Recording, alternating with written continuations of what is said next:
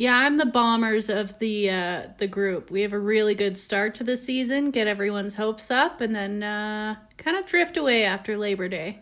And then Matt Nichols gets injured. Yeah, and then a QB injury, and it's all over. The dream is dead. You had my hopes up. I started cheering for the Riders instead, actually, about midway through the season. It's too bad.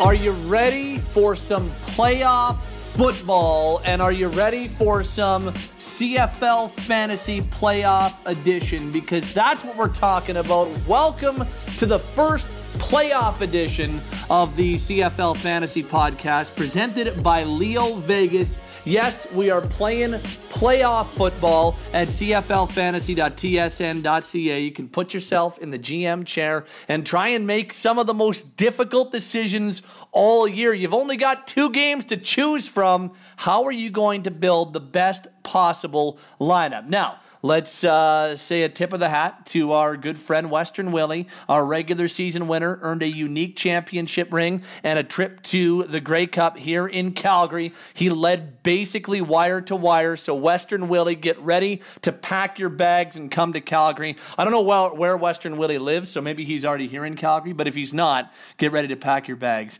So we are getting set for semifinal weekend in the CFL for 2019. Rules are a little bit different. The rosters are a little bit smaller. There aren't as many teams to choose from. Guys, are you ready for some playoff football? My name is Pat Steinberg. He is Jeff Creever. She is Hannah Nordman. Jeff and Hannah, are you ready to change your strategy up for the postseason after 21 weeks of regular season fantasy football? I believe the answer, by the way, is Regina. I believe that's where Western Willie is from. That's where Western Willie is? Okay, I wasn't sure. I don't know if I'm violating some kind of confidentiality thing here. I guess I'll find out. Well, the good news is there are direct flights. There are direct flights on Air Canada and on WestJet from Regina to Calgary. So get your butt out here, Western Willie. And big ups. Yeah.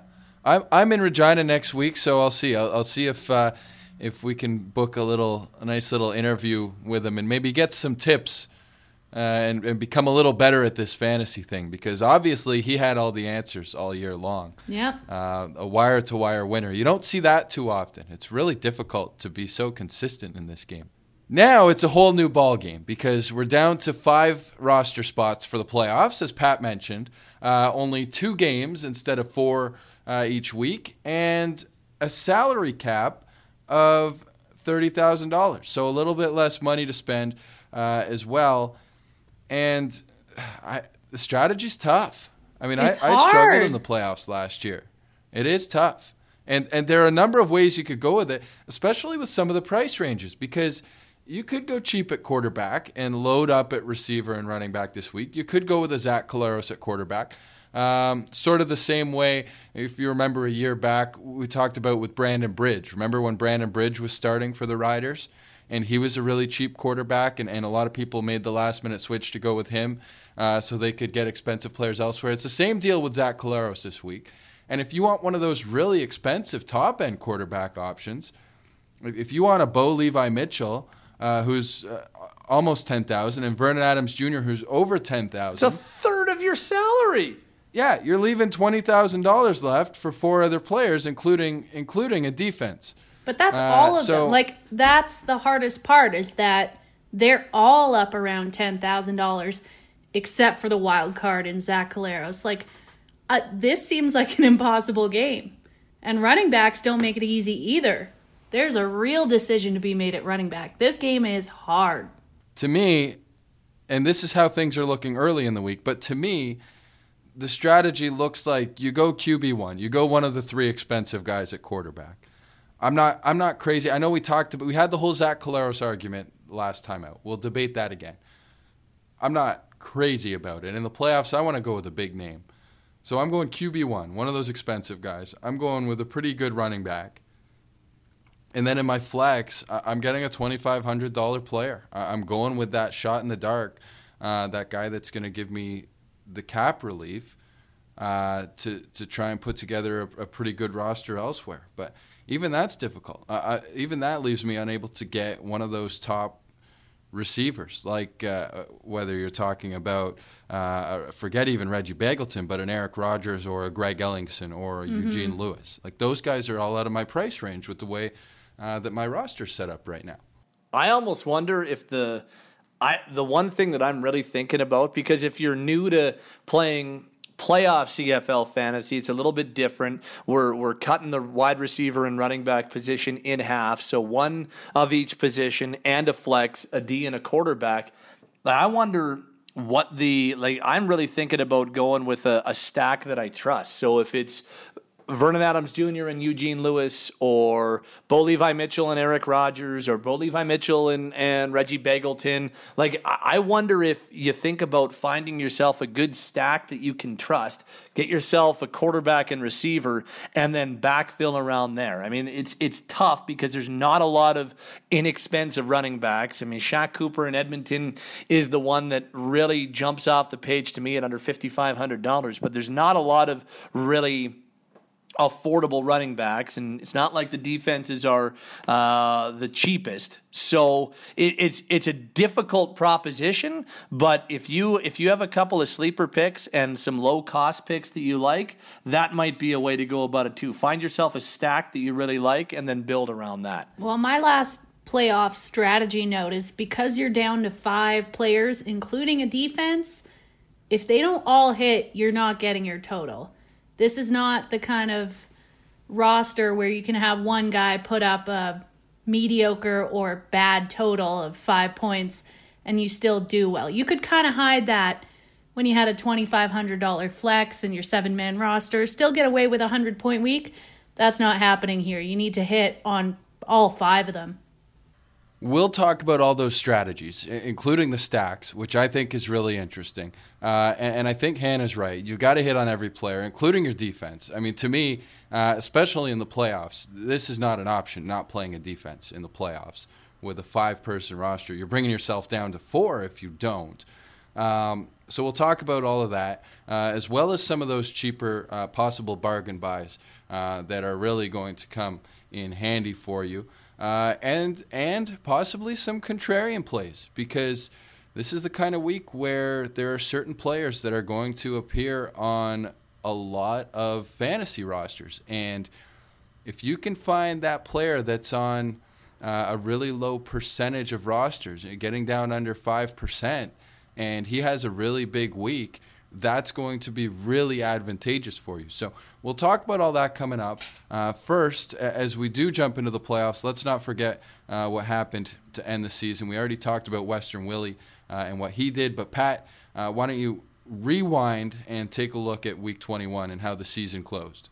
Well, it was the most bizarre final week of a CFL season that I can remember. It was tough to set your lineups. It was a guessing game early in the week. So look at some of the names that topped the Week 21 leaderboard. Cameron Marshall, Dante Absher, Jonathan Jennings. Like, that tells you how unpredictable Week 21 was. The Ticats running back starting in place of Tyrell Sutton. Cameron Marshall found the end zone twice, scored 28 points, easily the most in Week 21. Even though he's been one of the most productive players this season, most players avoided Brian Burnham, fell outside the top 25 most picked, yet finished with second in scoring with 22 points. Receivers Hergy Mayala and Tavon Smith also cracked the 20-point mark, while Rodney Smith, Brad Sinopoli, and value pick Marcus Thigpen were in the 18 to 19-point neighborhood. In what may have been the lowest scoring week of the season, the top starting quarterback this week was Bo Levi Mitchell at 13.3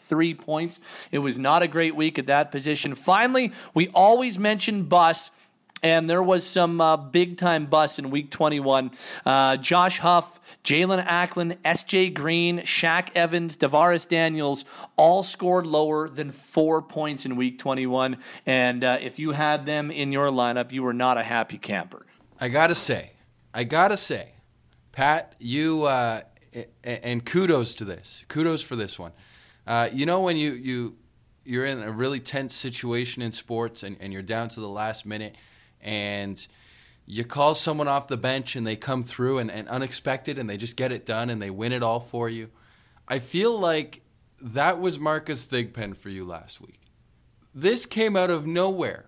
But Marcus Thigpen, this was the hero pick. This was the pick that put you over the top. You beat me.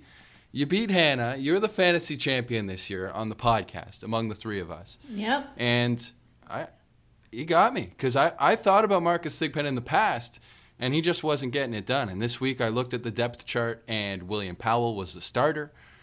And I know the Riders have been using Marcus Thigpen more, but goodness, I was watching the Riders game thinking, what does Pat know? It was unbelievable. I do need to say that there was an internal conversation between the trio of Hannah, Jeff, and Pat, and one of the three of us thought that maybe he'd give Jeff, or she would give Jeff a pep talk and say, "Hey Jeff, all you got to do is copy Pat's lineup, and then there's no way that he can beat you."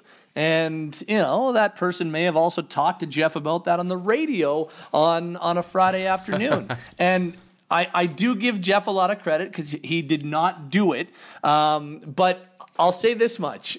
I get you wanting to win and have the most satisfying win possible.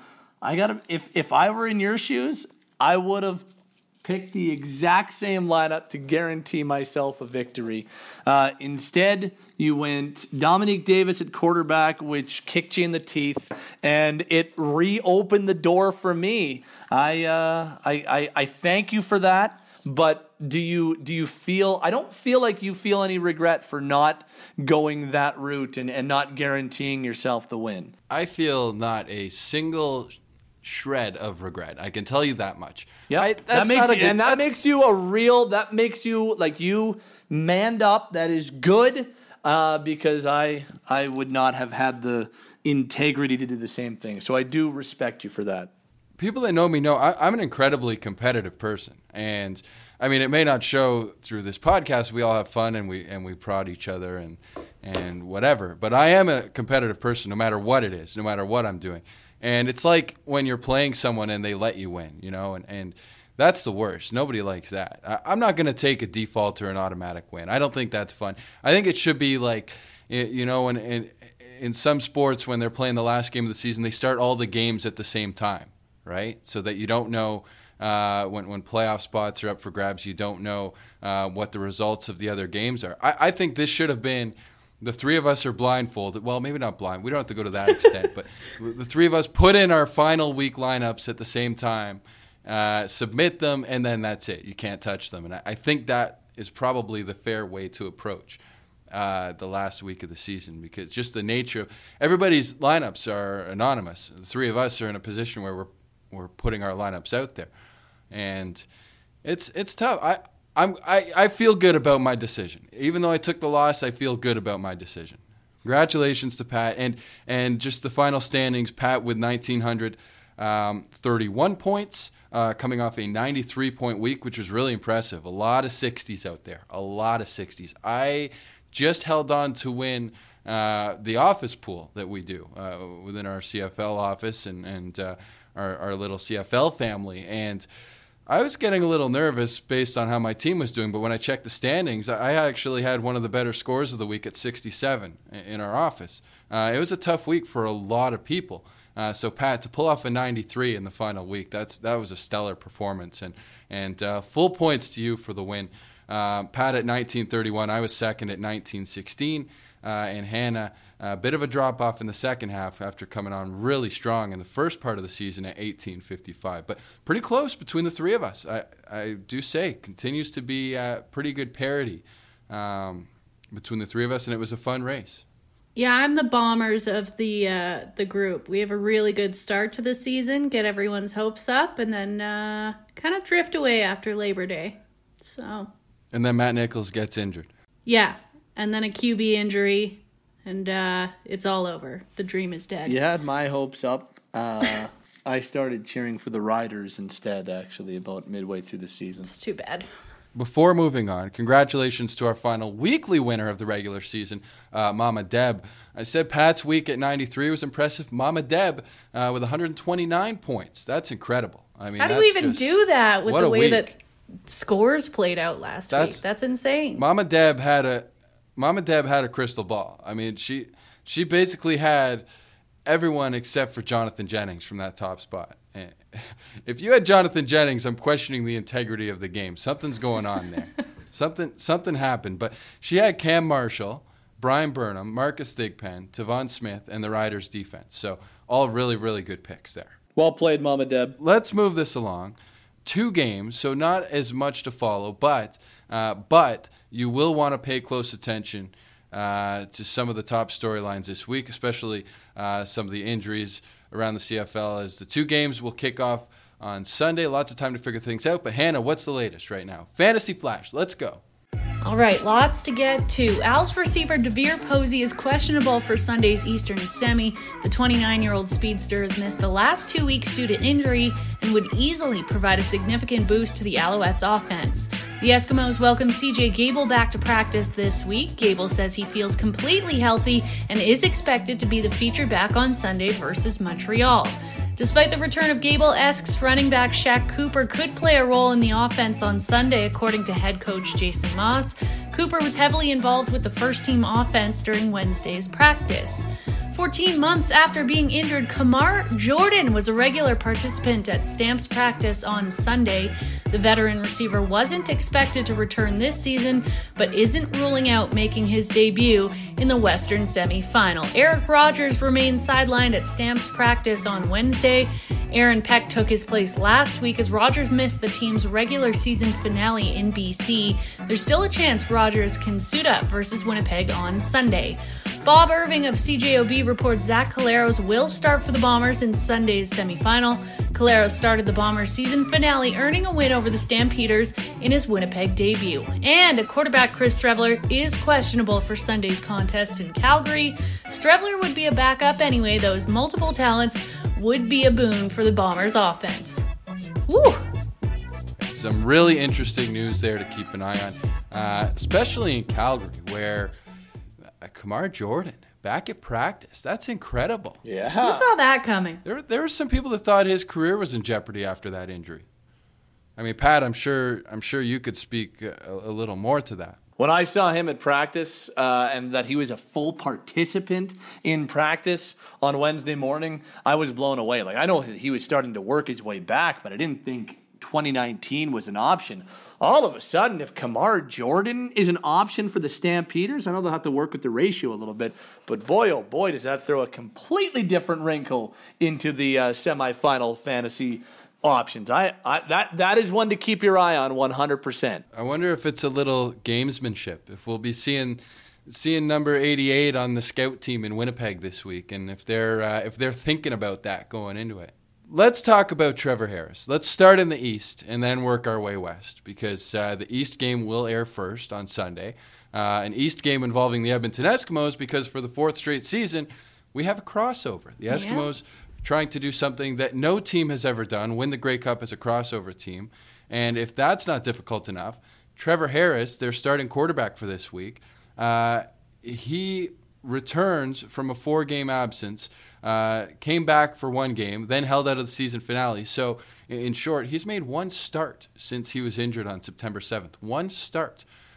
First of all, are you a little bit worried about the absence of Trevor Harris? Was it the right move for Jason Moss to sit him, or do you think that rust could come into play there for a quarterback who's barely played over the last 2 months or so? If he hadn't played week 20, maybe, but no. They weren't playing for anything seeding-wise. He knows what he can do. They know what he can do. It's an extra week of rest. Or, no, extra week of rest. Extra week of rest. Why risk an injury when there's 1 week left? I'm not concerned by that. I am definitely concerned about it, because this guy's played 1 game in 2 months. Like, that's a lot to ask for a guy to then just step into a playoff game and be at the level he needs to be. But I don't think that Jason Moss and the Eskimos were naive to that. Like, I don't think that, the 3 of us saying, he hasn't played in 2 months. Oh, you're right. That's a good point. The CFL Fantasy Podcast caught that. No, I think that Jason Moss knew that, but I just feel like I think this is a Trevor Harris decision. That's an arm injury, and this is a quarterback who needs to be deferred to in terms of what he needs to be at his best. So I 100% believe Jason Maas went to Trevor Harris, said, what do you need? Do you want to play this game? Do you want a quarter? Do you want 3 quarters? Do you want a series? Do you want the whole game? Do you want none of the game? And I think Harris told him, no, I would like to sit this one out, because if you're in this situation, the only way the Eskimos beat the Owls is by having Trevor Harris at quarterback. And if that means he sits out week 21, then you sit him out week 21. So yes, I'm concerned by it, but I fully believe that this is the best way for the Eskimos to go about their business. Now, whether or not I'm comfortable starting Harris as my fantasy starter, on the fence, because I love him when he's healthy, and I love the matchup knowing that Montreal was susceptible over the top, but I just don't know if I'm comfortable putting a quarterback in with one start over a span of 2 months. Well, it certainly veils this whole situation in mystery. That's for sure. I'm with you. If this is a healthy Trevor Harris who's played the entire season, this is a no-brainer for me. He's in my lineup against Montreal, against a secondary that, yeah, the Alouettes defense, give them credit, they fly around out there. But statistically, they give up a lot of yards. They're beatable. But I just don't know. We've seen it in the past. We've seen it with Ricky Ray back in 2012. He came off a long layoff. I believe it was a shoulder injury. No, actually, it was a knee injury. But still, a lot of long layoff, and comes back, and he wins a Grey Cup. And then we've seen it this year with Bo Levi Mitchell, and he looks like the best Bo Levi Mitchell we've seen in his career, coming off that strained pec. Yet, a couple of years ago, we were talking about a Bo Levi Mitchell who was dealing with an injury, and he didn't look the same. Like these quarterbacks that are coming off injuries and haven't played, you just don't know what you're going to get. And that game against the Riders 2 weeks ago for Trevor Harris, that didn't answer anything for me. It didn't make me go, oh, well, Trevor Harris is back, he's fine. But it didn't make me, inversely, it didn't make me say, oh boy, Trevor Harris is in trouble. He doesn't look good. I wasn't able to draw a conclusion from that game. So this is the one player, if I had to choose one, this is the player that I'm most confused about this week. I'm most on the fence with, because my gut is telling me, man, this is a great pick. You got to have Trevor Harris in your lineup, but it could go horribly wrong too. He might be the contrarian pick, because I think a lot of people are going to be against him. I think Vernon Adams, I think Bo Levi Mitchell, and even Zach Collaros, because of his salary, might end up being the more confidently used among players. I wonder if Trevor Harris doesn't end up being the top quarterback contrarian pick anyway. And if you're looking to go against a group and say, well, okay, you guys are all going this way, I'll go that way, maybe Harris is the guy. That's the one thing that is rattling around my brain, is that if you really want to maybe throw a fly into the ointment in a group that you're playing against, Harris might be the way to do that. Yeah, as it stands, Trevor Harris, the least chosen quarterback of the starting 4 so far this week. What does his return mean as far as his receivers? Does that have a positive impact on guys like Ellingson, Collins, Daniels? I think it has to. I think it absolutely has to. That offense just wasn't the same when Trevor Harris got hurt. Before Trevor Harris got hurt, it was, I believe, number 1 in the whole league as an offense. And we saw a Ricky Collins emerge as the CFL's leading receiver for a little bit there in the summer. We saw Greg Ellingson just putting up really consistent numbers from week to week, and even a couple of massive fantasy performances. And when DeVaris Daniels, he had his injury problems early in the year, but when he got back in the lineup, he showed flashes of being a really dominant receiver. I mean, this is, if you're comparing three-headed monsters in the CFL and everybody's healthy, all things being told, this has to be one of the best. Up there, possibly with Hamilton. And depending on what the Stamps are throwing at you, they'd be up there as well. But I mean, these guys are so good, and when Trevor Harris is on and he's completing a high volume of his passes and he's getting them the ball in situations where they can get those yak yards, yeah, to me, all of a sudden, those 3 players that were off the table, they're completely on the table at pretty good values, considering they haven't done a whole lot since Trevor Harris got hurt. Yeah, if you're looking for one of those stacks that we were teasing a little earlier, that's your best value. Like if you want to go Trevor Harris and Greg Ellingson or Trevor Harris and Ricky Collins or something like that, like it's not going to cost you as much as nowhere near what like Bo Levi Mitchell and Reggie Begelton is going to make you pay or anything like that. Like you're getting Craig Ellingson at $7,500 and you're getting Trevor Harris at $98. Like that's significantly cheaper than Bo Levi at $95 and Reggie Begelton at $96. So and that's just the top end. Like if you wanted to go a little further down the line and add one of those receivers,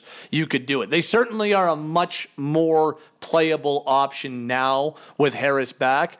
Let's not forget, when Harris was in, we were talking about which one can you confidently go with each week because it's a three-headed monster. While that can be scary, at the same time, it certainly gives you the confidence that there's a pretty good chance that two of those three guys are going to go off on any given night. Well, those have kind of been the big three in Edmonton. Another guy creeping up, at least salary-wise, is Tavon Smith. He's up at $5,200. Over his last 3 games, though, 17 catches, 216 yards, 2 touchdowns. So kind of a what have you done for me lately kind of play. Are you buying it? Would you pay that kind of money for a guy like Tavon Smith who, I don't know, seems like a bit of a gamble?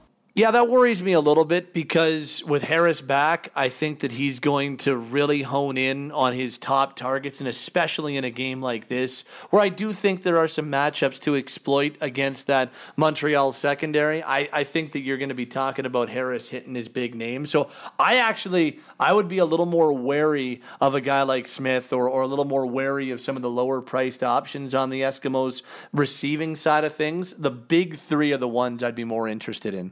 Yeah, me as well. And Ricky Collins actually is the one that stands out to me. I like the salary this week, and I like what he's done against Montreal this year. Targeted 20 times in the 2 games against the Owls.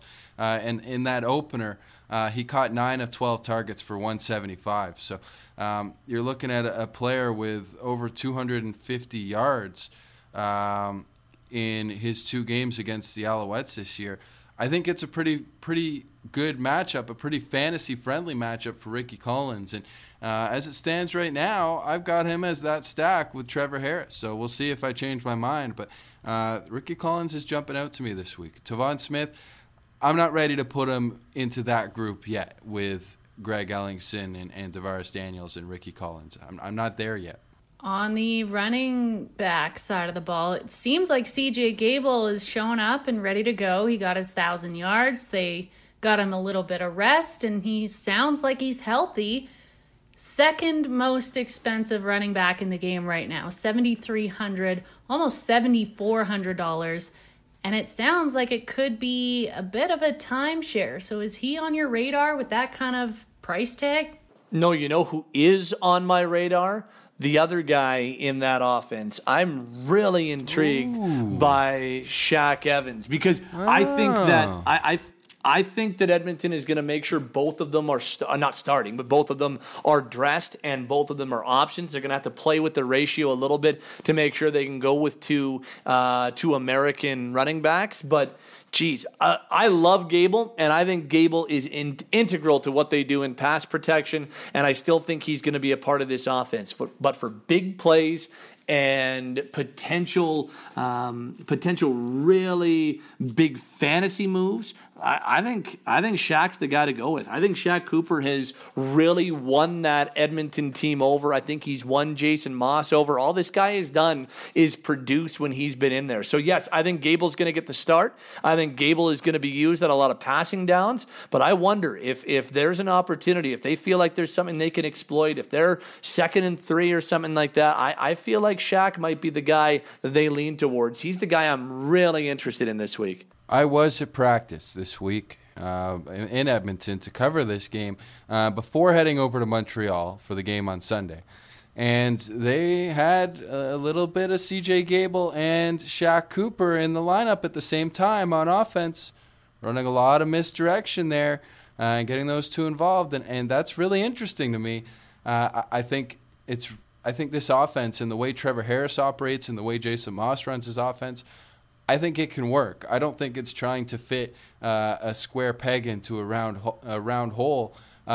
I think it makes a lot of sense. And when you start adding a lot of misdirection and a lot of these stunts that can throw off a Montreal Alouettes defense that has a first-time defensive coordinator and that's struggled at times this year, I think there's a potential for both running backs to have success. So choosing between C.J. Gable and Shaq Cooper, it's difficult. And I like Gable this week. But the usage of Shaq Cooper in practice, it's given me a little bit of pause. Hannah, what do you think? Are either of these two on your radar? Because I don't love the other running back plays this week either. So I am looking at Edmonton myself. Yeah, they do interest me, and I go with the lower price tag. I currently have Shaq Cooper in my lineup at $5,400. It's a tough week for running backs. You know I tried every way possible to fit Andrew Harris in a lineup. Like, you know I would try to do that. And I couldn't. Not without playing Zach Collaros, which is something I wasn't you'd have to go Zach. Not something I'm prepared to do this week. So Shaq Cooper is kind of where I landed because I don't love the other options. And because even if he's only getting half the carries, he's got that big play potential. So yeah, I'm in. I like the Shaq Cooper play a lot. Like we mentioned, running backs tough this week, and it's not the only share in Edmonton because the Owls look like they're setting up for a timeshare between Jeremiah Johnson and William Stanback. So, William Stanback, the most picked player this week so far. Are you guys feeling this one, or are we all kind of on this Edmonton train? I'm just worried about Stanback because this has turned into a tandem with Jeremiah Johnson. And Stanback, Jeff, you and I have been on the same page for the better part of this year. This guy might be the most talented running back in the CFL, just by straight up talent. But in the second half of the season, partly due to injury, which opened the door for Jeremiah Johnson, and then partly because they liked using kind of that thunder and lightning approach, it just hasn't been, it's been more effective for the Owls as a team, but for us, like, we don't care about that. We want fantasy points, and it has not been anywhere near as effective in that regard. So Stanback worries me a little bit from that perspective.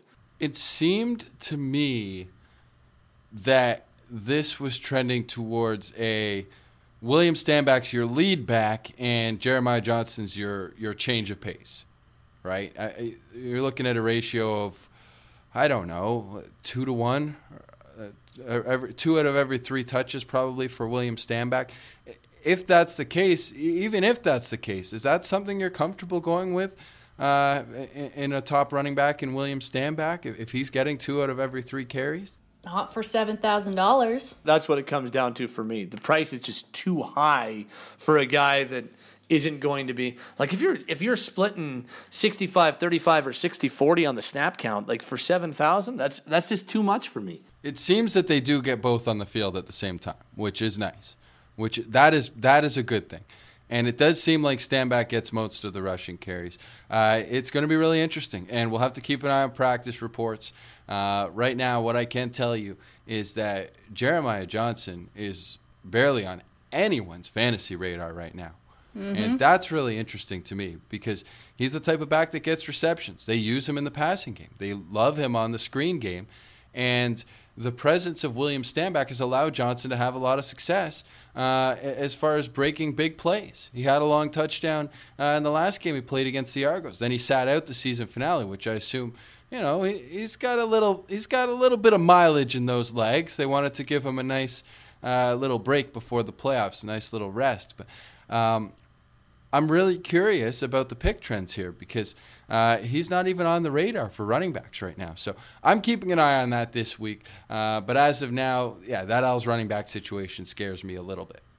The Eskimos have been known for having a really stingy defense. They finished the season at around 301 yards per game, the second best in the league.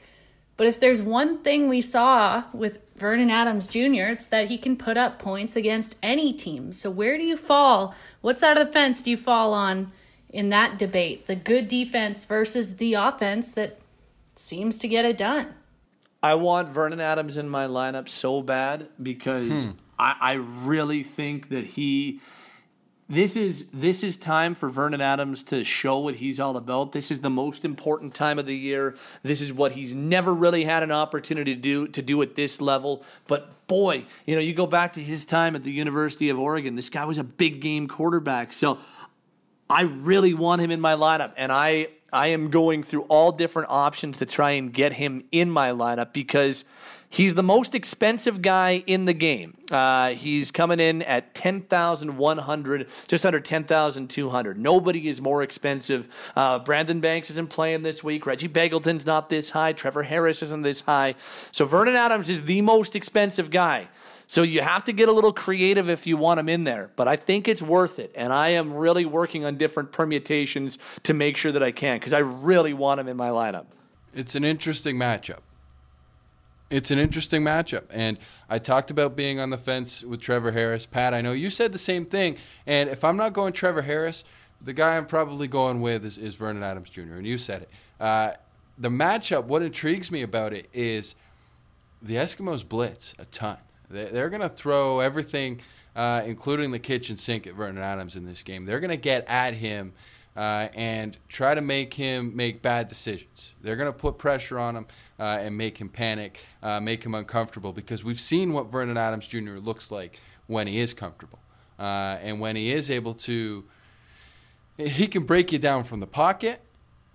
And if the play breaks down and he can improvise and he can get outside of the pocket, he can run, he can beat you deep. There are just so many things he can do. He can beat you outside the pocket too. And if he's in a situation where he's confident and comfortable, it's going to be a long game for your defense. So I think this leaves the potential of either a really bad game for Vernon Adams or a really good game. If he's seeing those blitzes and he's beating them early, I don't think the Eskimos are going to have any answers. So yeah, I like Vernon Adams. I like Eugene Lewis. As Hannah mentioned, we don't know if DeVere Posey plays this week, which I think probably plays into the hands of Eugene Lewis. And those two, Lewis and VA, have had really good chemistry lately.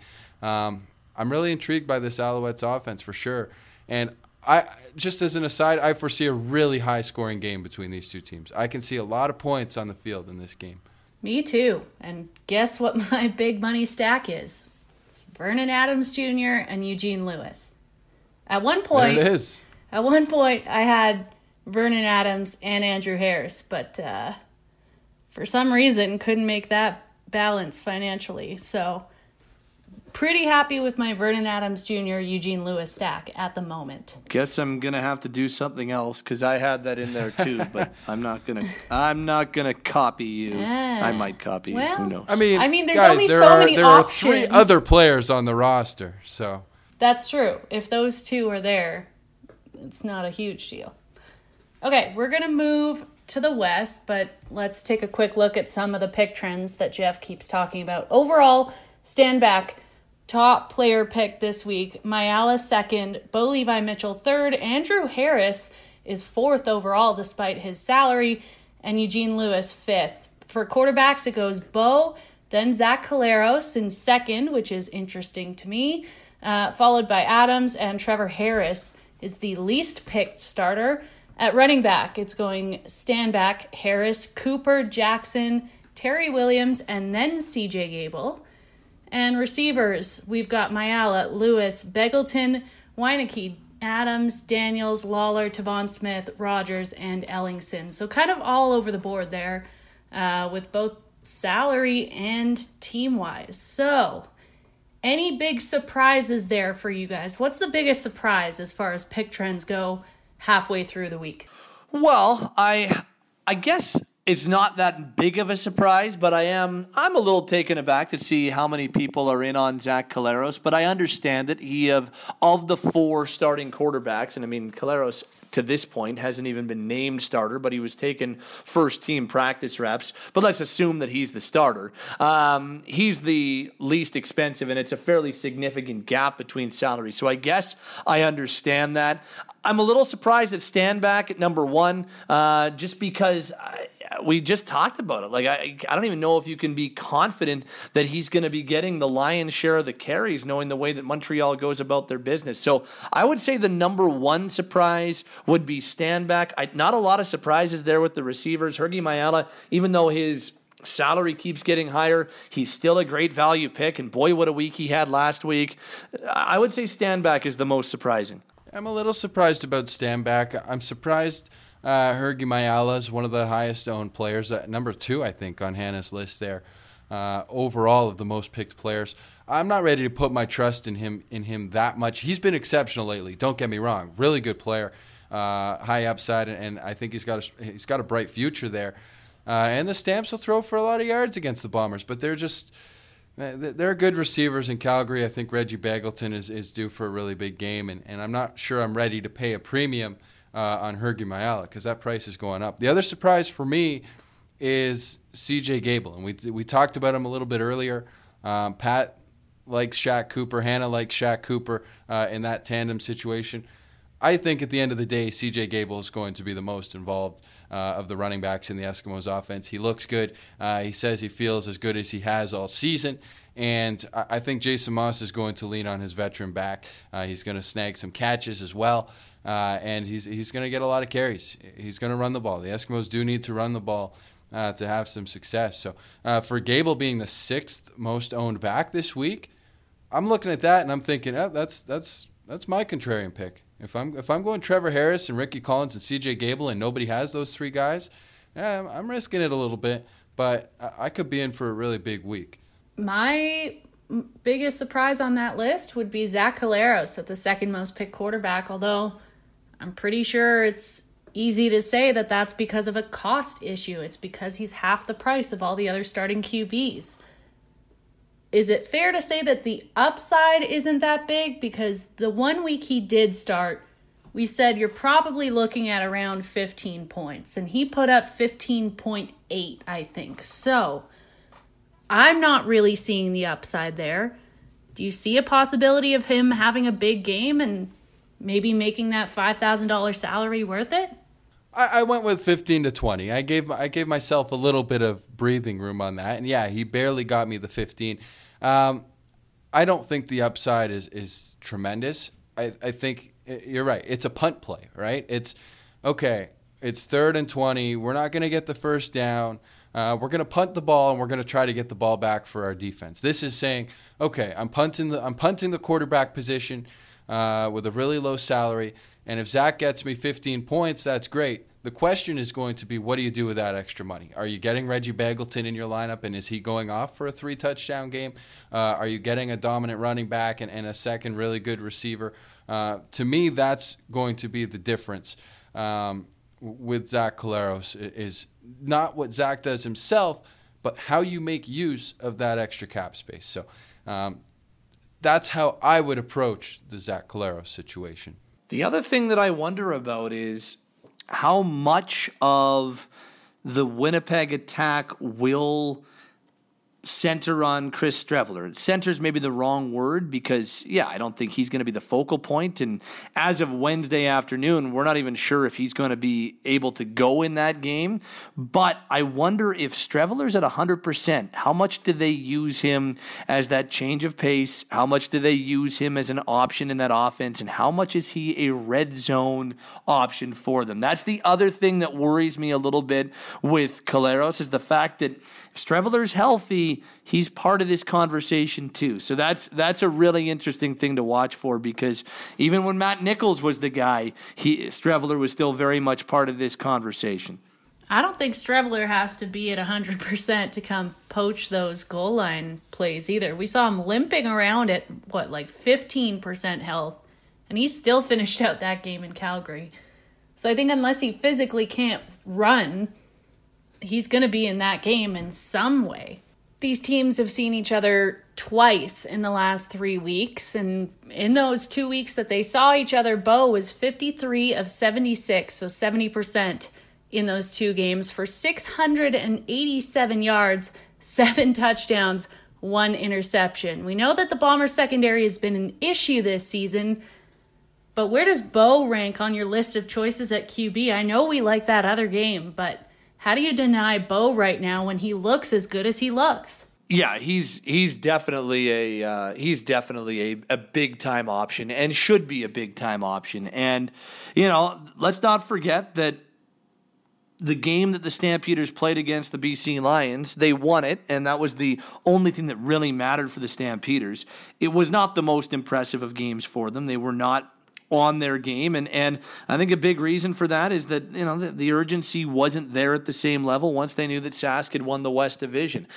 No Eric Rogers in that game, and I just feel like in a playoff game and with the stats that you just rattled off there, Hannah, it's hard to not think about Bo, because I think he's in line for another big game, and I think that this Stampeders offense has the chance to have themselves a really big game as well. So I would suggest that, I raved about Vernon Adams. It's pretty close between him and Bo for me. Well, and there's a reason that Bo Levi Mitchell is the most picked quarterback this week, right? He's that number one guy, and we debated about Vernon Adams and Trevor Harris, and we debated about Zach Collaros. And the one guy we haven't talked about is Bo, and, I mean, of the high-priced options, I still think he's the safest pick, right? Trevor Harris and Vernon Adams, they come with risk for different reasons, but they both come with risk. I don't think there's any risk with Bo Levi Mitchell. I would be shocked if he's putting up anything less than 20 points. In fact, against the Bombers, we crunched the numbers on CFL.ca. Against the Bombers, in his last 5 meetings over the last 2 years with Winnipeg, Bo Levi Mitchell has 14 touchdowns and just 1 interception, 325 yards per game. And his quarterback rating is 115. I mean, that's unbelievable. This is a quarterback who has proven that he has the keys to the Winnipeg defense. He just knows how to beat the Bombers. And Calgary, the Stamps are coming off a loss to Winnipeg. They lost earlier in the year when Nick Arbuckle was the starter. But in a playoff game at McMahon, I have no doubt that Bo Levi Mitchell is going to be playing his absolute best football. I don't want to be that person, but I will be. Anyways, it's currently minus 12 in Calgary. Sunday, it's supposed to be minus 14. It's not easy to catch a ball at minus 14. I think there could be some effects in that game. This is why most of my money... Well, this is not the only reason why, but almost all of my money is being spent in that Eastern semifinal. Now, I will say this: if you were to suggest that to Bo, he would probably laugh. I know, because he says that he loves playing in cold weather. So he said he hopes it snows a ton. I know that's the tough guy mentality. Matt O'Donnell was out there when I was at Eskimos practice. The real feel was like minus 20, and he's out there in shorts and in short sleeves and the muscle shirt, and it's like, yeah, you talk a big game and like it gives you an edge if you're tough in the cold or something. It's all a mental thing. 3 weeks ago when they were here, it was 0 and it was kind of sleeting, and I saw a lot of balls bounce off the hands of these Calgary receivers who don't normally drop balls that easy. So it can be a factor. Well, wet footballs and cold footballs are two different things. But if you've ever tried to catch a frozen football, yeah, it is not fun. That's for sure. No. It is. It hurts, and it's also really hard to do. This is the pre-3-minute warning. We're just gonna do it really quickly. Can you guys give me warning of the warning? Yeah, the pre-warning warning. One popular player that you are definitely staying away from this week. I'm going to go Andrew Harris because I don't see it against that Stampeders defense, especially on the road. I think that's going to be such a difficult task for him to be a real viable fantasy play. I think it's going to be difficult for him. So, yeah, I'm a little wary of Andrew Harris. I know that he's another West Division All-Star, and I know that he has had an incredible season, but that scares me a little bit. So I'm gonna say no to Andrew Harris. Jake Wieneke is the player I'm going to stay away from this week, and I was surprised to see him crack the top 5 of the most chosen receivers this week. But he's just been too inconsistent. He's been too boom or bust, and there have been too many of those bust games. And the Alouettes have so many good receivers. I think they're going to get DeVere Posey back. I know he'll want to be playing in this game. If he's anywhere close to being able to go, he will go. You know that they also have Chris Matthews. I mean, it's a loaded group of receivers. Love love Eugene Lewis because of the chemistry he has with Vernon Adams, but I'm just not loving the consistency we've seen from Jake Wieneke. I think there are better options for your dollars there. I will go Zach Collaros because I don't see the upside. I know that he's going to allow you to do a lot with your roster, but I'm just not going there. Real quick, one contrarian pick that interests you. Trevor Harris. He's the 4th most chosen quarterback. And look, I know that I've got concerns. I absolutely have concerns. But we also know what this guy's capable of. And because of that, I think he's a really interesting contrarian play. I could see him making some big dividends on some fantasy rosters this week. All right. I talked about C.J. Gable being the lowest owned running back. I won't harp on that one. Another one I like this week that's not getting much play. Among the lowest owned receivers right now, surprisingly, is Quan Bray. I think he's had a terrific year in his first full season in the CFL, and he's had a great rapport with Vernon Adams, and I can definitely see him finding the end zone against the Eskimos this week. Really good receiver. Still clearly a little bit underrated as well. All right, lots of good discussion. That means we've hit our 3-minute warning. 3-minute warning now, or is it? It is the warning. We are going to make our money picks and our locks of the week, always starting with the money pick. Jeff, who is your money pick? A guy $3,500 or less that you can fit into your lineup this week. Money, money, money! I got Rasheed Bailey this week. Rasheed Bailey is my money pick. I've been riding him a little bit lately, and he's coming through. He's been a very popular target for the Blue Bombers, showed some chemistry at the end of the last game with Zach Collaros, and in a game that I think is going to require the Bombers to put the ball in the air. He's a big option. He's probably good for one down the field, and hey, he's had 6 or more targets in all 4 of his games this year with the Bombers. So it tells you he's an active part of their passing game. And at $2,500, that is the cap breaker that I'm looking for to free up some of those dollars for me elsewhere. Seems like every time the Stampeders play in a playoff game, there is a Canadian receiver who makes a big-time impact. That's why I am going with Richard Sindani, because he's that Canadian receiver who could potentially make an impact. He has not had himself a huge fantasy season, but he's had some decent games. And at $2,700, you get a couple of catches from Sindani, 40, 50 yards. He can be a nice ad for you. So Richard Sindani, and all of a sudden, if that Bombers team's keyed in on some other receivers, wonder if that's a guy that Bo finds somewhere in some dangerous areas. So I'll go Richard Sindani of the Stampeders. I like that pick, and I'm thinking about that pick this week in my flex. The other guy I'm thinking about is Dante Absher, who had a big enough week in that season finale to maybe have caught the attention of VA. 81 yards, a touchdown, 7 catches.